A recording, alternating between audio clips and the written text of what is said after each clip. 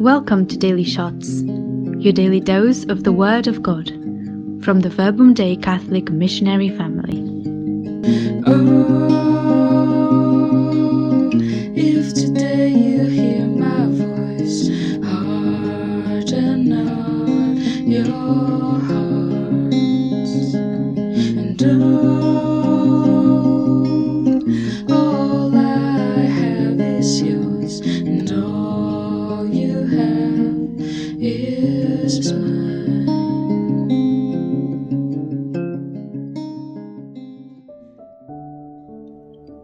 Good day everyone, this is Gunnar from the Verbum Dei family in Lincoln, Germany.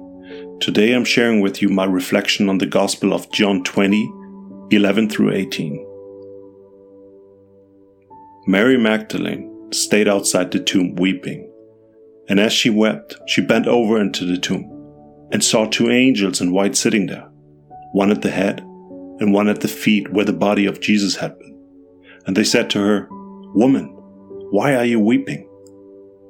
She said to them, "They have taken my Lord, and I don't know where they laid him."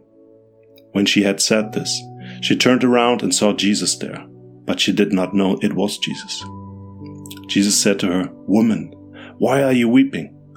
Whom are you looking for?" She thought it was the gardener and said to him, "Sir, if you carried him away, tell me where you laid him, and I will take him."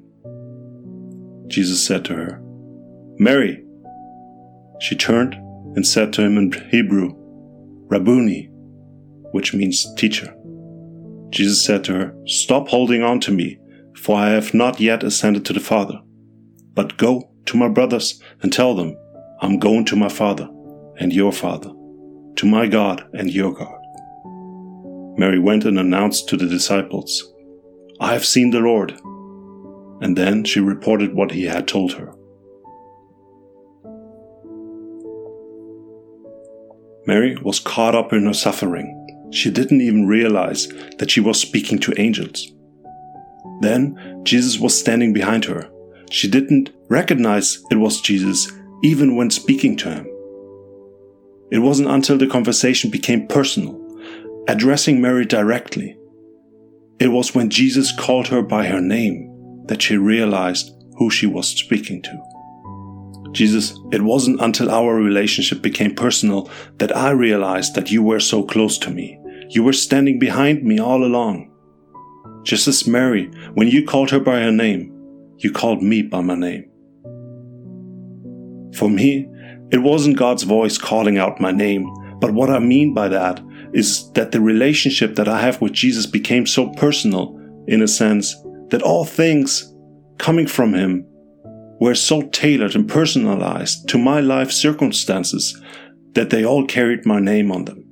Once I started paying attention to it, I noticed that God continuously sends me these little nuggets, gifts, blessings, solutions to ordinary life problems, which are exactly what I need in that moment. These are so tailored to my life circumstances that they wouldn't fit any other people's lives. That's what I mean by calling me by my name. However, it's not always obvious who the center of these gifts and blessings is, and it's hard to see at times that they're coming from God. Sometimes one could think that they are the result of one's hard work, or simply a favor of others, or perhaps mere luck. Jesus got Mary's attention by addressing her by her name, making their conversation personal. Jesus also makes the conversation we have with him in prayer personal, just as he did with Mary, by addressing our unique traits of character and personality. For example, I always come to him with complex problems, expecting to find the same complexity in the solutions. But he always has the perfect solution, yet the most simple. When I read the Word of God, I tend to overanalyze the scripture sentence by sentence and word by word, but he shows me that it's much simpler. I have to feel God's Word, not analyze it. Simply feel and experience him through it. Jesus, I do like the simplicity of your answers, and I feel how this shapes me. Just as you ask Mary to stop hanging on to you, I will release my embrace and give you room to continue to shape me, even if sometimes it completely goes against who I feel I currently am. Just as Mary was blinded in a way by her grief, being so absorbed in finding the body of Jesus that she didn't recognize Jesus, so was I blinded, not being able to encounter Jesus in this passage by being fixated on overanalyzing the scripture. After Mary had been spoken to by her name, she realized that Jesus had resurrected. He is alive. The way I encountered Jesus in this passage overly demonstrates very well that he is alive and resurrected right now. Some questions to reflect on in your time of prayer. Like Mary, what is preventing me from seeing the signs of the resurrection? From seeing Jesus even though he's right in front of me? How's Jesus calling me by my name? How's he speaking to me in a personal way so that I can recognize him?